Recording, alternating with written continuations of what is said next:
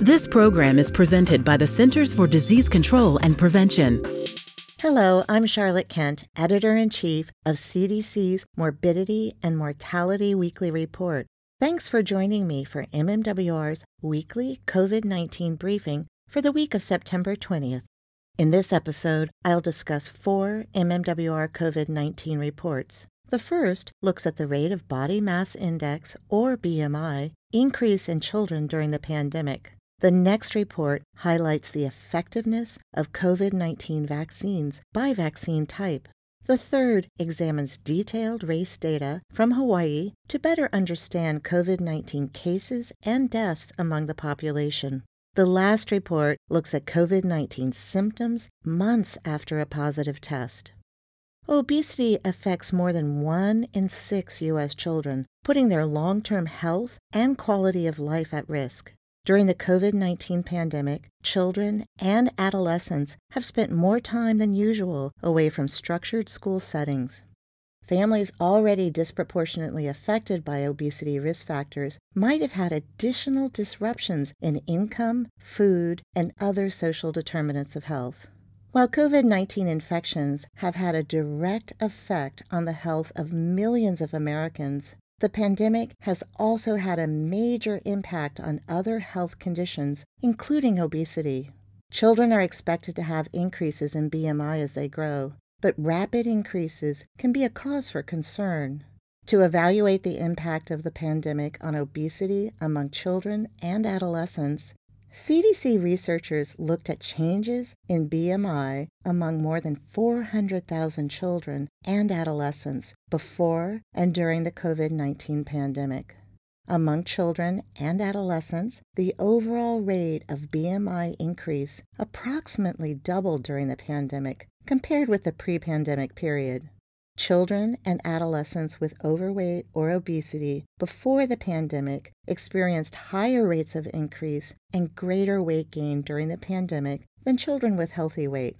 Children aged 6 through 11 years had the largest BMI rate increase during the pandemic.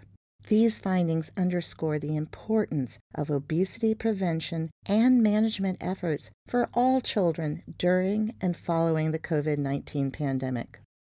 Measures include screening for BMI, food security, and social determinants of health, increasing access to evidence-based pediatric weight management programs, and providing state and community resources to encourage healthy eating, physical activity, and chronic disease prevention.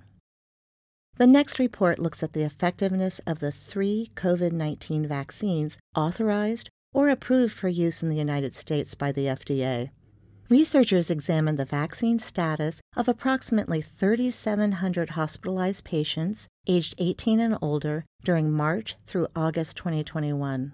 Full vaccination was found to be 93% effective against hospitalization for the Moderna vaccine, 88% effective for the Pfizer-BioNTech vaccine, and 71% effective for the Johnson & Johnson vaccine. In addition, protection for the Pfizer-BioNTech vaccine declined 4 months after vaccination. While vaccine effectiveness against COVID-19 hospitalizations differed by vaccine type, findings show that all 3 vaccines provide strong protection against hospitalization. Racial and ethnic minority groups have been disproportionately affected by COVID-19.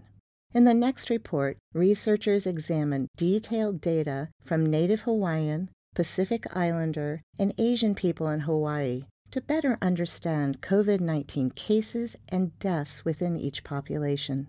They found the Pacific Islander population had the highest rates of COVID-19 cases and deaths among all subgroups. People who are Pacific Islander make up only 5% of Hawaii's population, yet they accounted for 22% of COVID-19 cases and deaths from March 2020 through February 2021.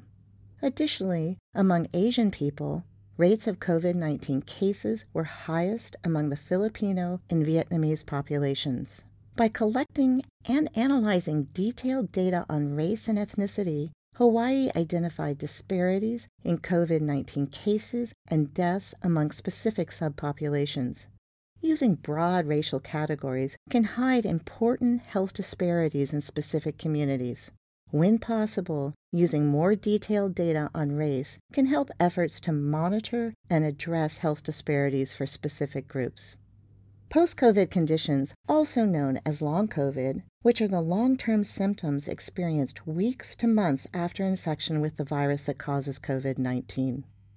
To identify trends in long COVID, the Long Beach Department of Health and Human Services in California interviewed a random sample of more than 350 people aged 18 and older who had tested positive for COVID-19 during April through December 2020. Of those interviewed, 1 out of 3 reported at least one symptom 2 months after their positive test result. The most commonly reported symptoms were loss of taste, loss of sense of smell, muscle or joint pain, fatigue, and headache. Rates were higher among people aged 40 to 54 years, females, those with pre-existing conditions, and Black people. Identification of groups disproportionately affected by long COVID can help with prioritization of treatment and prevention strategies, including access to testing and care for long COVID and vaccination of groups at higher risk for long COVID. Thank you for joining us for this week's briefing. The briefing will take a 2-week vacation. The next briefing will provide highlights from the most important reports published during the vacation.